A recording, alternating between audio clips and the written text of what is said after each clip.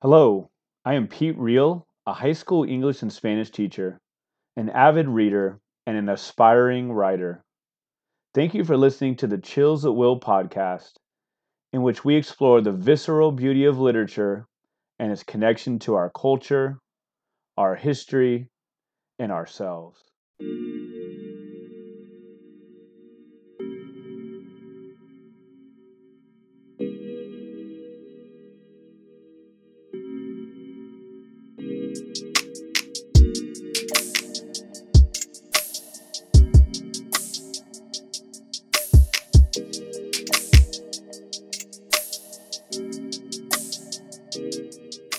Hello, and welcome to episode 186 of the Chills at Will podcast. Pleasure today to be joined by Stephanie Feldman. Here's a bit about Stephanie. She is the author of the novels Saturnalia and The Angel of Losses, which is a Barnes & Noble Discover Great New Writers selection, winner of the Crawford Fantasy Award and finalist for the Mythopoeic. I was going to ask you how to pronounce it. I should ask you before. Mythopoeic? Mythopoeic. I was totally not even close. Yeah, I only learned about it when, I got that recognition. For the Mythopoeic Award. She is co-editor of the multi-genre anthology Who Will Speak for America, and her stories and essays have appeared in or are forthcoming from Asimov's Science Fiction, Catapult Magazine, Electric Literature, Flash Fiction Online, the Magazine of Fantasy and Science Fiction, The Rumpus, Uncharted Magazine, Volume 1 Brooklyn, Weird Horror, and more. She lives outside Philadelphia with her family. Thanks so much for joining me. How are you? I'm doing great. How are you? I'm great, thanks. It's so great to talk to you. The book Saturnalia is so innovative, so creative. I'm really looking forward to talking to you, not just about that, but about everything else.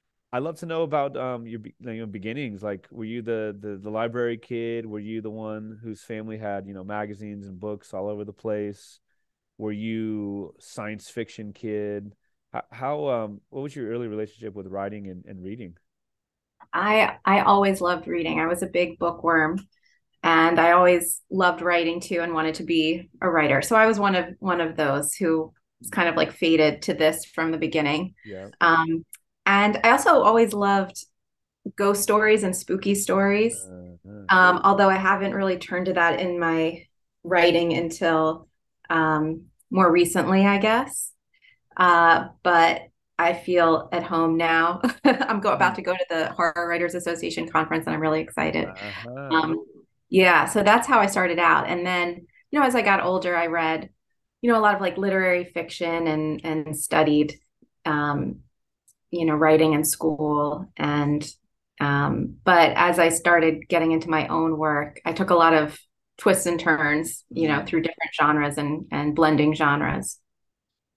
Does that include twists and turns to different like careers? I mean, you said you said faded, and we're gonna say faded with a T, not faded with a Yes. D. Not that you faded into it like geez, it's all it's always left. But being faded to be a writer, I mean, were you always writing? Was that always the path, or was there like 5 years you took off or 2 years you took off? No, I really, committed to it early.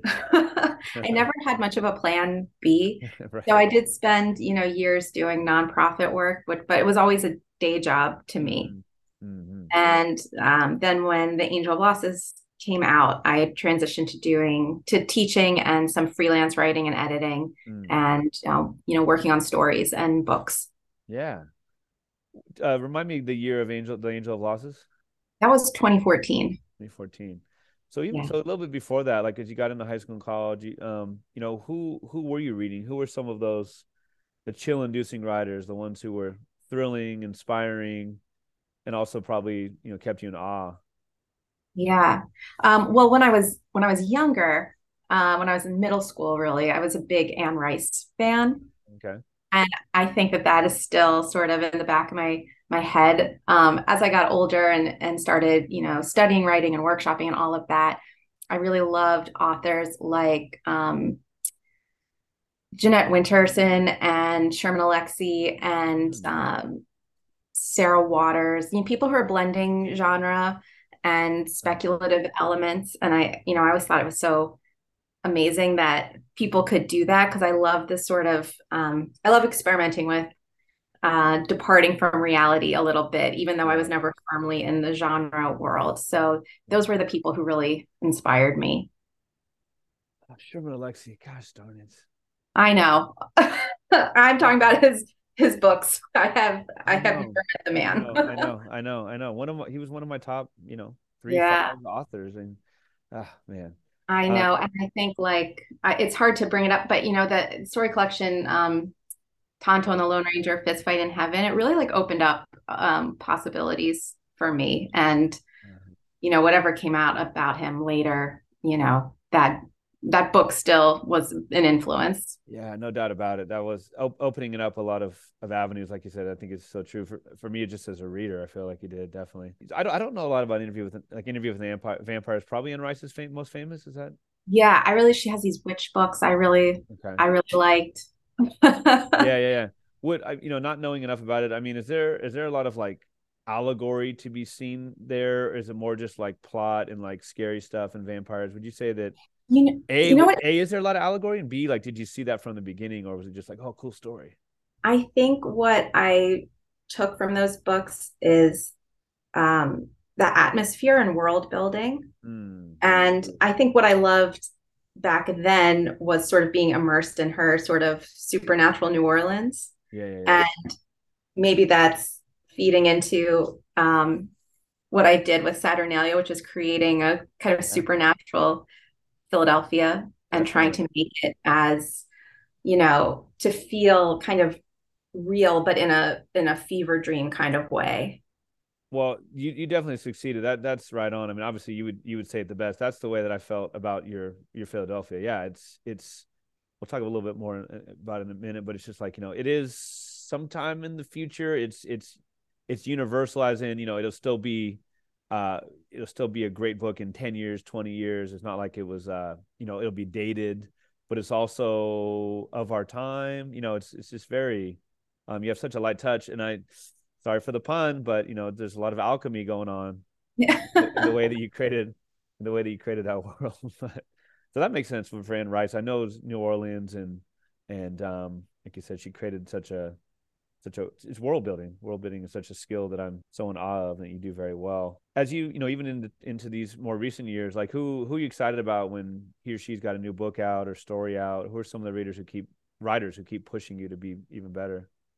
I love Sophia Samatar's Okay. books. She's written a couple of novels, a couple of fantasy novels. She has a great story collection. And just this past year, she had a memoir come out that is about her travels in Uzbekistan and about her Mm, heritage as a Somali American and also okay. a Mennonite.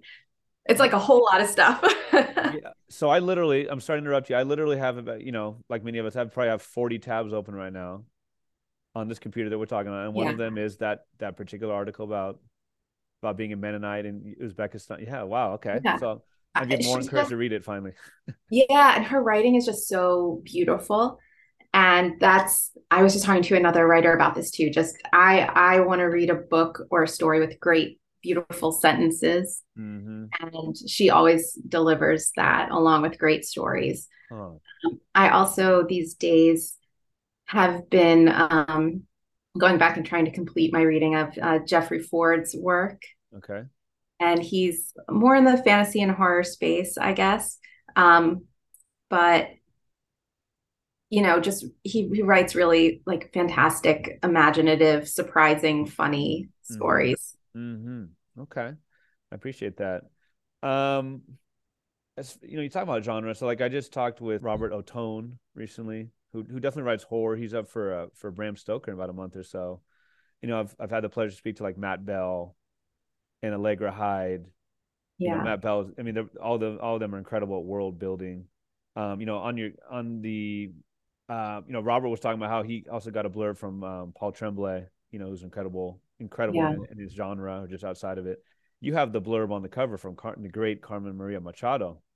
Man, so I guess I'm just kind of asking, like, where are you on that spectrum? Are you like, I'm not a horror expert. I don't feel like your book is, over the top, Yeah. machetes and this and that, but there definitely has that aspect. Where do you fall on that speculative horror, or does it matter?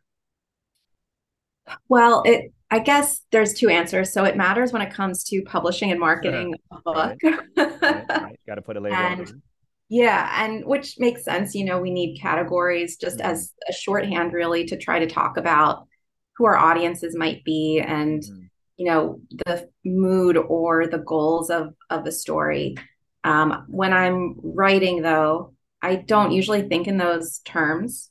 You Hmm. know, I think about, the other books that I want to be in conversation with, or, the texts that I'm sort of like trying to fill in a little micro genre, I Okay. guess. And, so for Saturnalia, I was really thinking about I really wanted to have this sort of tight, adventure that takes place over one night. Yeah. And I really wanted it to have these it's all about the secret societies and the intrigue and the conspiracies, but also, how we can use them to talk about, like you said, what's happening in our world right now and the greater Hmm. power dynamics. So in my own little micro genre writing space for that novel, I was thinking of books like Umberto Eco's Foucault's Hmm. Pendulum and Louise Welch's Tamburlaine Must Die, which is about Christopher Marlowe trying Wow. to. He's a target of this conspiracy, and it's a very short novel. Mm. So that was sort of my own like genre I invented when I was writing. Hmm. I think of myself as a speculative fiction writer. Yeah. Most of my short stories these days are leaning more into horror, but kind of like gothic, spooky kind of work, not, psychological horror, not, like you said, slashers Right. or gore. So yeah, I guess speculative fiction is such a broad term, but I think it's probably the best descriptor. Okay. I appreciate that. So the book is Saturnalia, came out in October 2022. Yes. Right. I'd love to know some of the seeds for the book. Seeds. A lot of puns, a lot of puns. But just the some of the background. Was it a book that was long in coming? Was it did it start out as a different, project? How did it come together? Um, I guess I spent about 3 years on it. So there was this gap between my first book and Saturnalia, and I was working on other projects that just never came together. Mhm. And I started writing Saturnalia or thinking about it really in like 2017. And, if we can think back to that time, and there was a real, climate of fear and anxiety about the future because of the election and the administration. And then, climate change becoming, a more stark and immediate reality. Mhm. And so the book really started with me thinking about, how it feels when you have lost your faith in stability, right? And we don't know what's going to come tomorrow anymore. And I know, some people have lived with that, far longer than I did. But for Mhm. me, that was the first time that I really felt like, wow, like I really don't know what could happen tomorrow, to, our neighbors or my family or, other people here in the city and in the US. And so that was, I guess, the big question that was driving the book. Like, what do we do with that fear? And the characters in the book respond in all kinds of different ways, right? And some Mhm. people try to double down and, grasp for power and protect themselves. And other people want to negotiate that uncertainty in, maybe a more like generous or optimistic way. And then at the same time, this was before the pandemic, but I I know, was right? I was sort of like stuck at home because I have little kids. Mhm. And I was like, man, like I would just like love to go downtown to like a big party. Mm. And I had also just seen a performance of Poe's The Mask of the Red Death, Okay. which is about a whole bunch of rich people partying during like a plague epidemic Whoa. and this mysterious figure that sort of hunts them down. Sure. Um, so I was thinking a lot about, money and power and what people with money do when they are threatened and Mhm. what the rest of us might do. Um, yeah, and then I just tried to make it fun. Yeah, Saturnalia party, there are tarot cards and all kinds of other fun stuff. right. Not that you can trace exactly, but it does kind of sound like it was more like the allegory came first or the themes came first and then it's kind of filling in the details. Or was there did you have a pretty early handle on the subject, on the details, the party, the setting, Um, Philadelphia? that's a good question. I don't know what really came first, but I sort of ask these questions all at once. Yeah. Even as soon as I come up with a premise, in this case, a solstice carnival, secret societies, Mm-hmm. one particular character who has to like fight her way through it. I'm Mm-hmm. also thinking like, why does it matter? What's the point of this story? What's going to give it emotional heft and meaning? Mm-hmm. And so I was at the same time thinking like, what matters here? Mm-hmm. And I try to do that with all of my writing projects, like to keep an eye on both aspects, right? Like the story elements that are going to power the narrative and make Mm-hmm. it compelling and interesting and exciting and give it a structure and an arc, Mm-hmm. but also what matters to the characters and what matters to me as a writer, and all of these things can be fluid and change over time as I try to make it all fit Sure. together. But Sure. yeah, I always try to think about both of those things. Mm. The epigraph is a short one, but you talked about Umberto Eco, and it's quote, "An everlasting carnival does not work."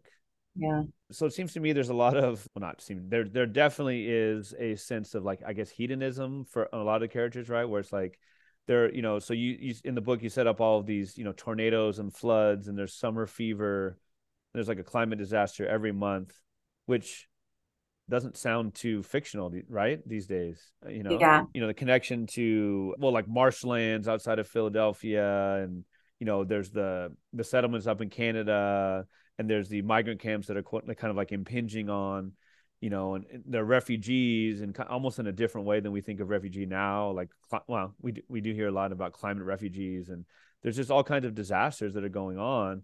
And so some of the characters is just like, shoot, like let's live it up, if the world's ending, party like it's 1999 type of thing. I wonder about that connection with the Umberto Eco. Was that one of the launching points, or was that kind of put in towards the end, like, oh man, this fits? um I think I probably found that quote later on, but I was excited to find it because he had been one of the inspirations specifically for the alchemy. He has a sequence in Mm, one of his books with alchemists that always stayed with me, and I wanted to write my own version of it. And so when I found that line about the carnival, I was like, oh, well, this really like fits what the book is about. It's mm-hmm. that this is a system and a way of life that is not going to last. And are the characters going to face that fact, or are they going to stay in denial about it? When you say this is not going to last, are we talking now like bigger things? Are we talking the way that the world uses so many resources, and climate change has been exacerbated, or do you talk, or like more specifically, like they're partying and going crazy that night, and Yeah, it's all of it, I all the guess. above? Yeah. Yeah. That makes sense. So you set up the Saturn. Well, going back a little bit more, there Nina, right? The narrator, the main character, the protagonist. She's telling fortunes. She calls it like quote the end of days. That her initiation gift into the Saturn Club was the Saturn deck, and it's one of the oldest, if not the oldest, most exclusive in Philadelphia. The Saturn Club. Um, so I'd love to know just about like the idea of telling fortunes and just the Saturn Club, like how much you thought of Saturn, the mythical one, and what the Saturn Club really stands for. Yeah. So I guess this fortune telling thing comes back to, something I was saying earlier about fear of the future and just like Hmm. how desperately I would like to know what is going to happen Yeah, yeah, yeah, yeah. tomorrow or next week or Yeah. next year. And so that felt like a really, key device for getting at that. And, Hmm. she tells fortunes, but she doesn't necessarily believe No. in Jack, right? She thinks she's kind of a scam artist, and then maybe she changes her mind later. Yeah. Um, So that's where the deck came from. And also I love tarot. I'm kind of an amateur tarot reader, but I wanted to Oh. create my own set of cards and symbols just because I thought that would be fun. Yeah, yeah. Yeah, it's cool how the book has the five parts are based on, so it's the drowning girl is first, and the Leyden jar, am I saying that right? Leyden? Yeah. Leyden jar, Leyden jar, the I think. Sphinx, Yeah. the Sphinx, the horseman, the tree of life. But yeah, sorry, cut you off. But just the idea of like the background of Saturn and the Saturn in mythical times, and then the Saturn Club. Yeah, so this also starts out in like a really like practical writerly place because I knew I wanted the story to take place over one night during a big celebration. So it made sense to set it during the winter solstice because that's the longest night. So then I have enough time. Yeah, nice, nice. Yeah. So I was like, oh, I thought, that makes sense. And I started digging into solstice traditions. And that's how I ended up with Saturnalia, which was an ancient Roman festival. Yeah. Although there are solstice festivals from all over the world in different cultures that kind of, come back to these same, Hmm. sort of primal feelings about, it's cold, it's dark, um, we might be running out of food or we're going into like a leaner time, but like we're coming out of a leaner time and we're trying to remember that, there are longer and better days Mm-hmm. ahead. Saturnalia has a really nice ring to it. Even Yeah, it with does. my Philadelphia accent, we were talking about whether to be Saturnalia or Saturnalia. I have to go with like my nasal East Coast thing. Um, so then I thought, well, if I want to have this powerful, members only social club that helps organize the parade. Mm-hmm. So if they're going to be the best club, then they have to be the Saturn Club. And here in Philly, we have the Mummers Parade, which is a Mm. big New Year's Day parade. So I took some inspiration from that, but also Mardi Gras and how Mardi Yeah, Gras is yeah. organized by the crews. So I sort of borrowed those crews and I thought, but what if I made them into um, elite clubs that maybe originally were more social or mutual aid Right. organizations, but have now developed into these, organizations for the most elite to sort of network and shore up Mm-hmm. their power and show off. And they organize this big parade, but they also have their own, secret festivities and Uh-huh. activities. To say the Yeah. least. Yeah. Yeah.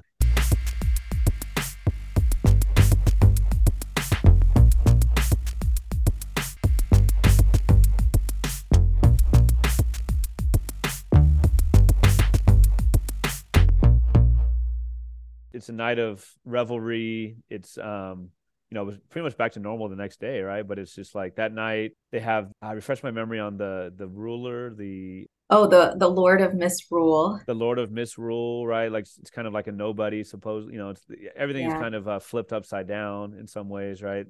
Um these when is it? The winter solstice is what, like December 20th, usually around there? Oh, I should know that, right? I think it's usually like the 21st or the Yeah, 22nd, but right it could around be that the time. 20th. It's right. It's like right before Christmas. Yeah, yeah, yeah. So like particularly we have Max. So Max is, I don't know, former lover of Nina's, never quite came together. Yeah, like old friend that she's sort of had a thing for, Right. and yeah, we learn more about their past. So she's down on her luck. We find out that 3 years earlier, she felt like she'd lost a lot of her dignity. She'd left the club. Um, and at this time, in the current time of the book, Max has paid her to retrieve some box. It'd be the first time she's going back to the club on the night of Saturnalia. Um, there's also East, who she does have a history with romantically. He's the king, the Lord of Misrule that night. This idea of upending social norms, which, thank you, sent me down the Wikipedia rabbit hole. A lot of that happened in Roman times, right? Yeah. The kings or whatever would feed the slaves instead of vice versa, those type of things. Um, there's a point where she narrates, Nina does, about there's no action but reaction. And I was thinking of Faulkner. I feel like it's been a telephone game over the years where I forget the exact quote at the beginning, but he talked about like the sound and the fury. And we read that in high school, and it was so hard, so difficult. And the professor at the end is like, well, you know what Faulkner was once quoted as basically saying, this book is about a girl who fell and like cut her pants or got her pants muddy, some of that effect, right? sorry, long-winded way is that this book really, in some ways, is about her rape, right? I mean, in so many Yes. ways. I mean, that's where almost where it begins and ends, right? Yeah.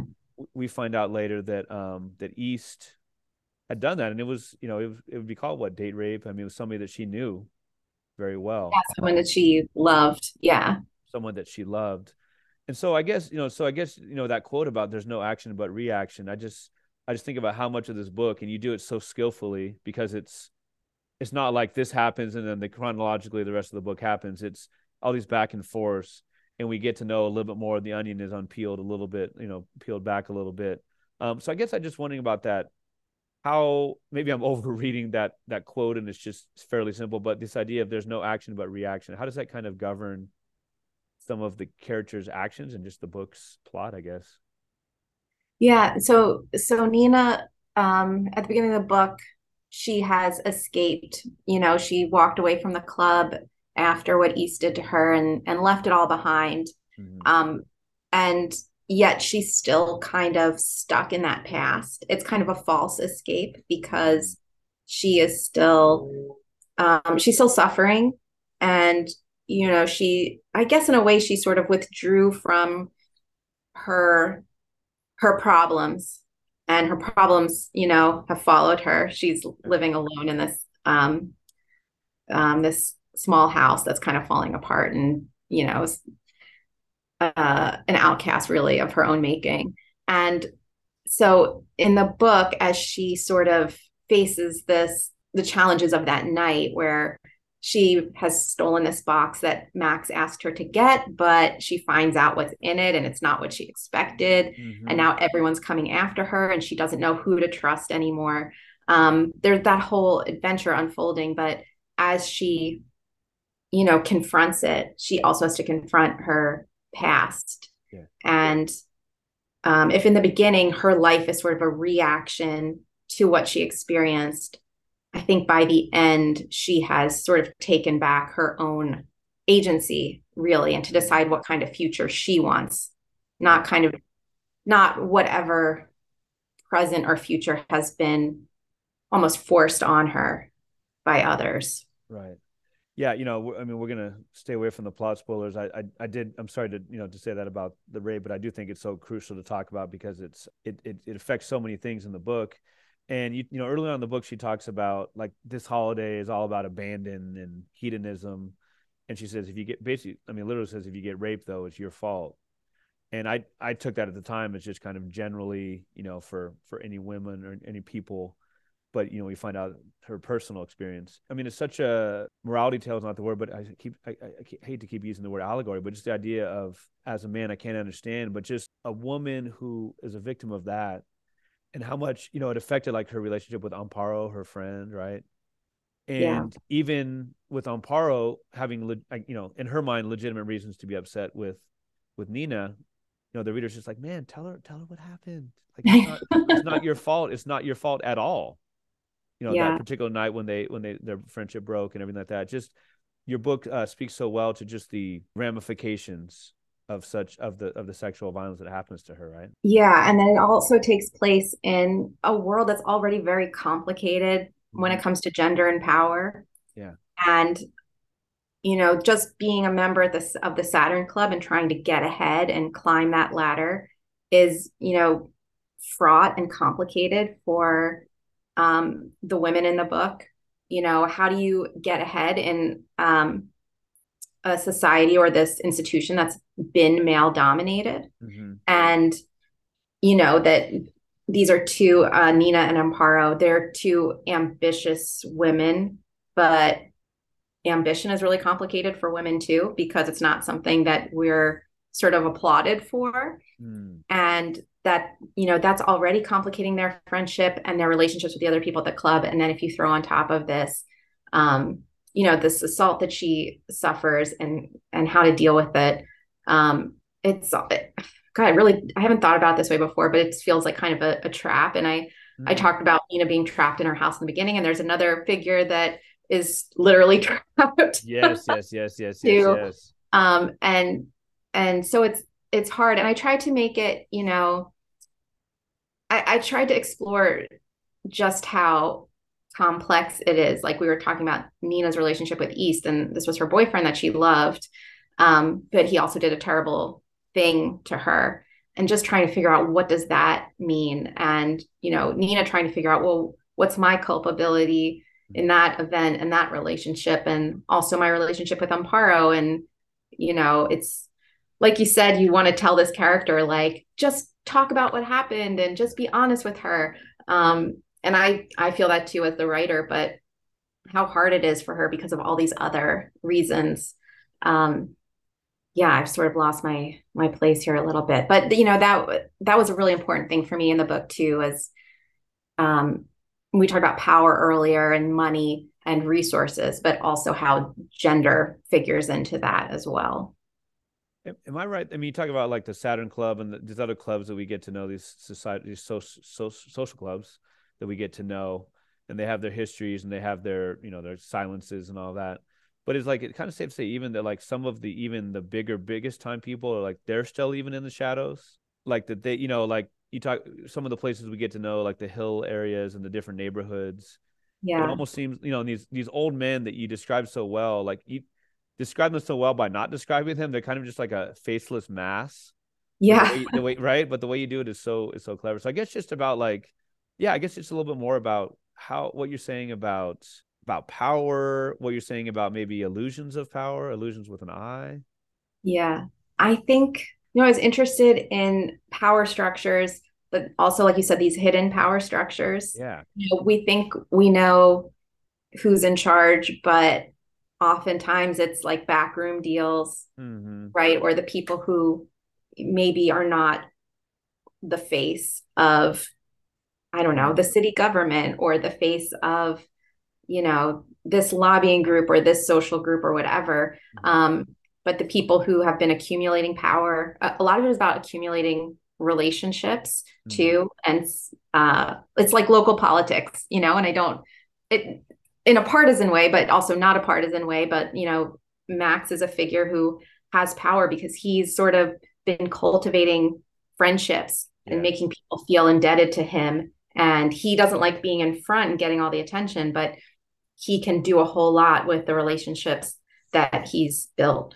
But then also like how petty it can be too, and when Nina finally faces some of these people behind the scenes and learns about their plans, she's like, this is what they're up to. Like, these are the people who, have all this power over me and everyone else. And what good is power? What's the right use for power? Mm.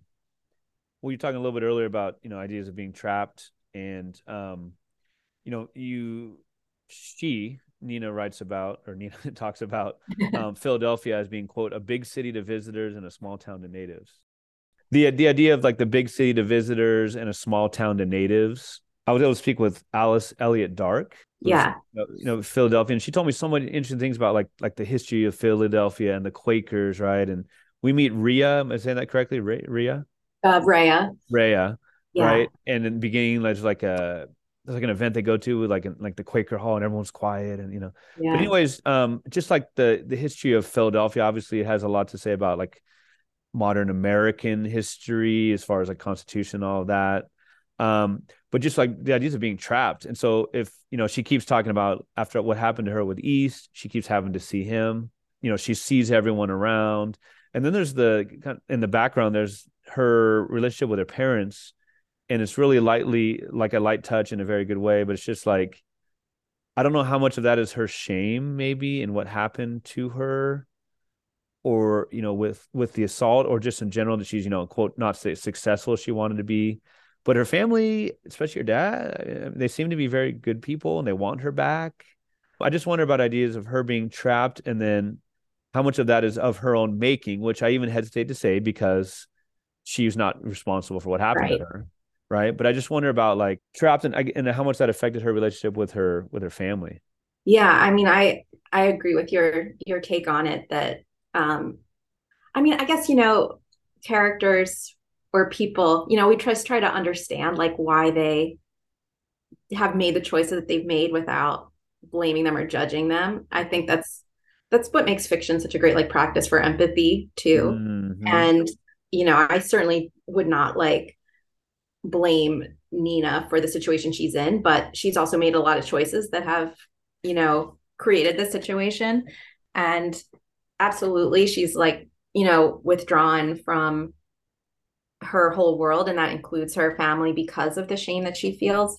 But she's also been trying to get away from her family for a long time because she's been trying to climb the social ladder. Yeah, yeah. There's shame in that too, and it's a lot about social class. And I tried to use Philadelphia to I don't know if metaphor is the right word, but just how you know as a I guess all cities and places are like this too, but the geography of it is also expressing social class and social organization. Mm. And in Philadelphia, we call Philadelphia a city of neighborhoods. Uh-huh. So yeah, and her family's in a certain kind of neighborhood. She comes from a certain kind of background, and that's something that she bonded with her friends Amparo and East about because they're also from the neighborhoods and then came to the University of Pennsylvania downtown, this or West Mm-hmm. Philly, really this elite Mm-hmm. institution.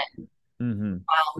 And she's been trying to escape her class background, really, and climb the social ladder and get power and prestige and money and all of that. And she feels like she failed. The Mm. Saturn Club was her way of coming up in the world. Sure. And when she left, that all sort of fell apart. And she's embarrassed about that and what Yeah. her family would think about that. Yeah. Um, but I think, over the course of the book, she comes to think about those class issues in a new way too. Definitely. Yeah, there's a point where she's reflecting and she basically calls it like she was kind of always been part of a quote secret society of one, Yeah. right? Always trying to, be something different, do something different.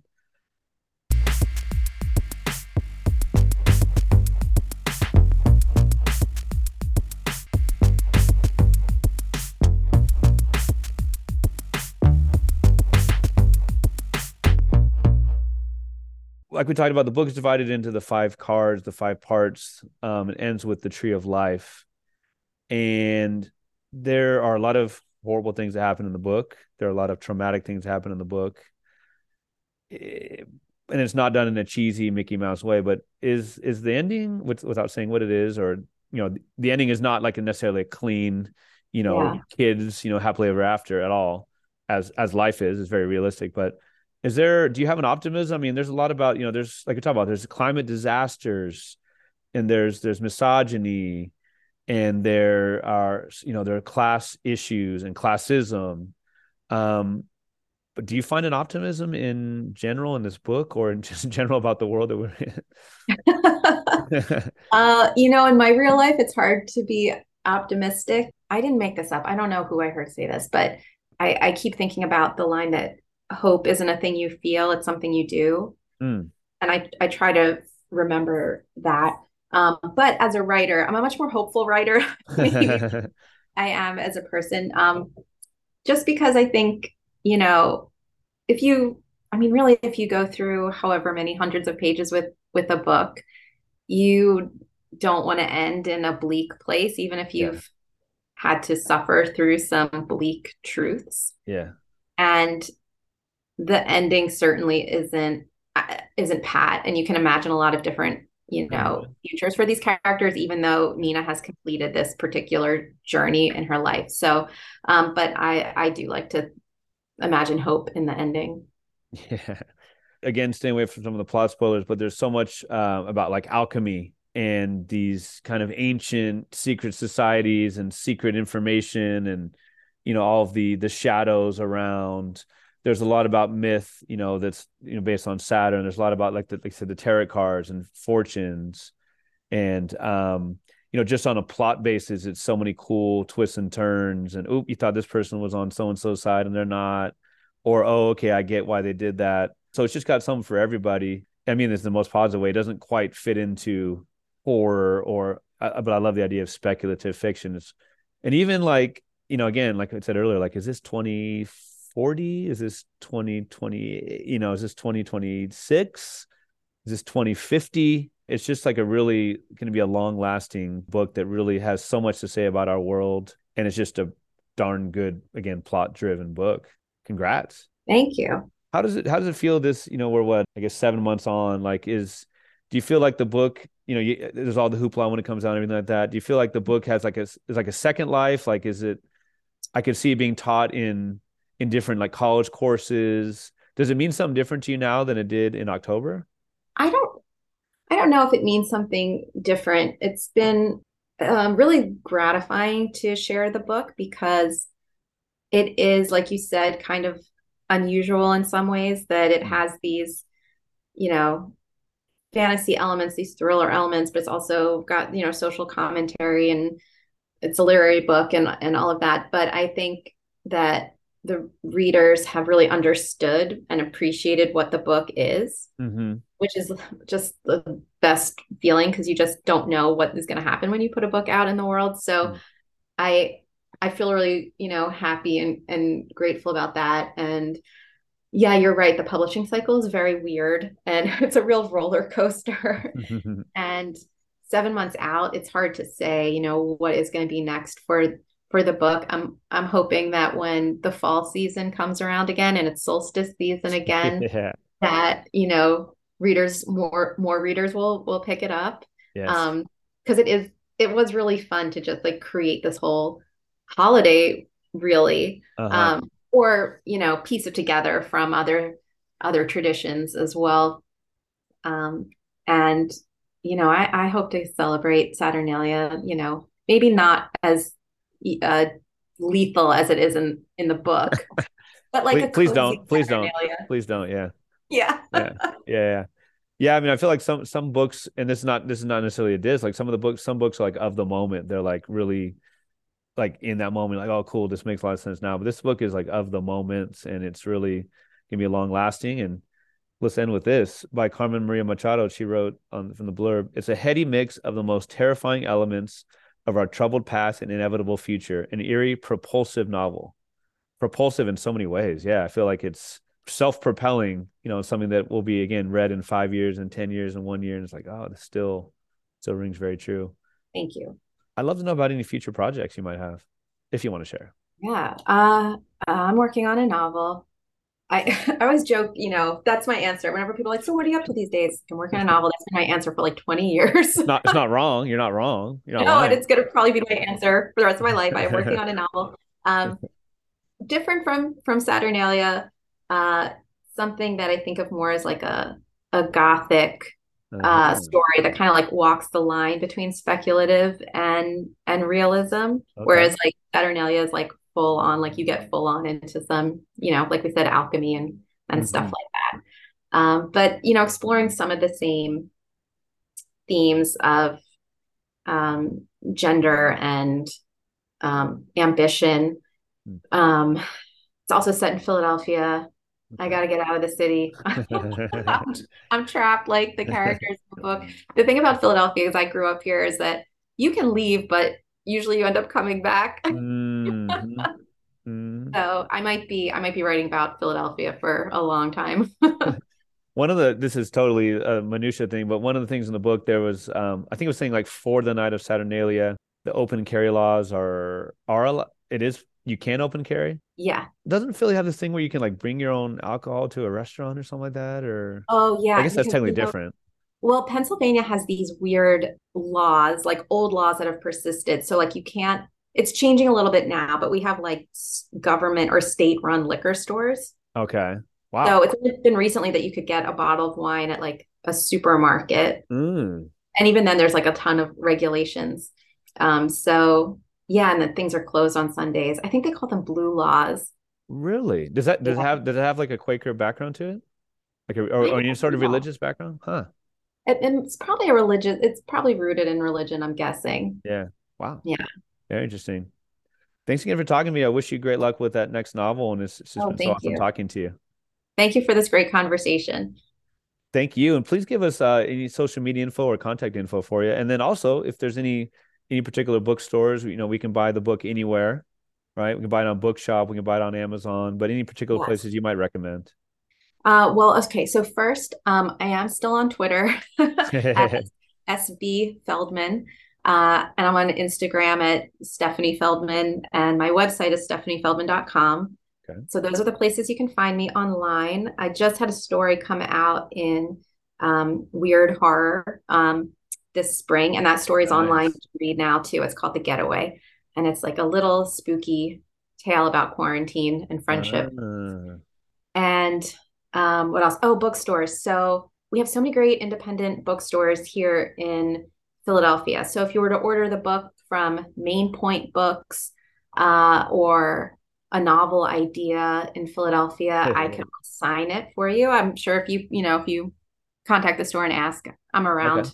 Okay. I'm in those places often. But otherwise, you can get the book anywhere. I'm laughing. What a clever title. The novel idea. Yeah. Yeah. When you said and about social media, Stephanie B as in boy. Yeah. All right, Stephanie B. Feldman. Thanks so much. It's been such a pleasure talking to you. Thank you.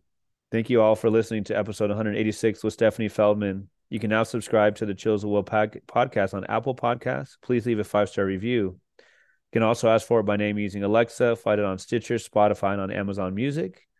Follow me on Instagram where I'm at Chills of Will Podcast, or on Twitter where I'm at Chills of Will PO1, the digit 1. Sign up now for the Chills at Will Podcast Patreon. It can be found at patreon.com/Chills at Will Podcast Peter Real. Last name is RiehL. Check out the page that describes the benefits of a Patreon membership, including cool swag and bonus episodes. Thanks in advance for supporting my one-man show, my DIY podcast, and my extensive reading, research, editing, and promoting to keep this independent podcast pumping out high-quality content. This is a passion project of mine, a DIY operation, and I'd love for your help in promoting what I'm convinced is a unique and spirited look at an often ignored art form. The intro song for the Chills of Will podcast is Wind Down Instrumental, and the other song played on the episode was Hoops Instrumental by Matt Whitehour. Both songs are used through archesaudio.com. Please tune in for episode 187 with V. Castro. She's a 2-time Bram Stoker Award-nominated writer born in San Antonio, Texas, to Mexican-American parents, and she has been writing horror stories since she was a child, always fascinated by Mexican folklore and the urban legends of Texas. Her latest is The Haunting of Alejandra. This episode will air on June 13th. For now, thanks again for listening. I hope that these uncertain days bring you texts by writers with mad skills, like Stephanie Feldman, whose work, like Saturnalia, gives you chills at will.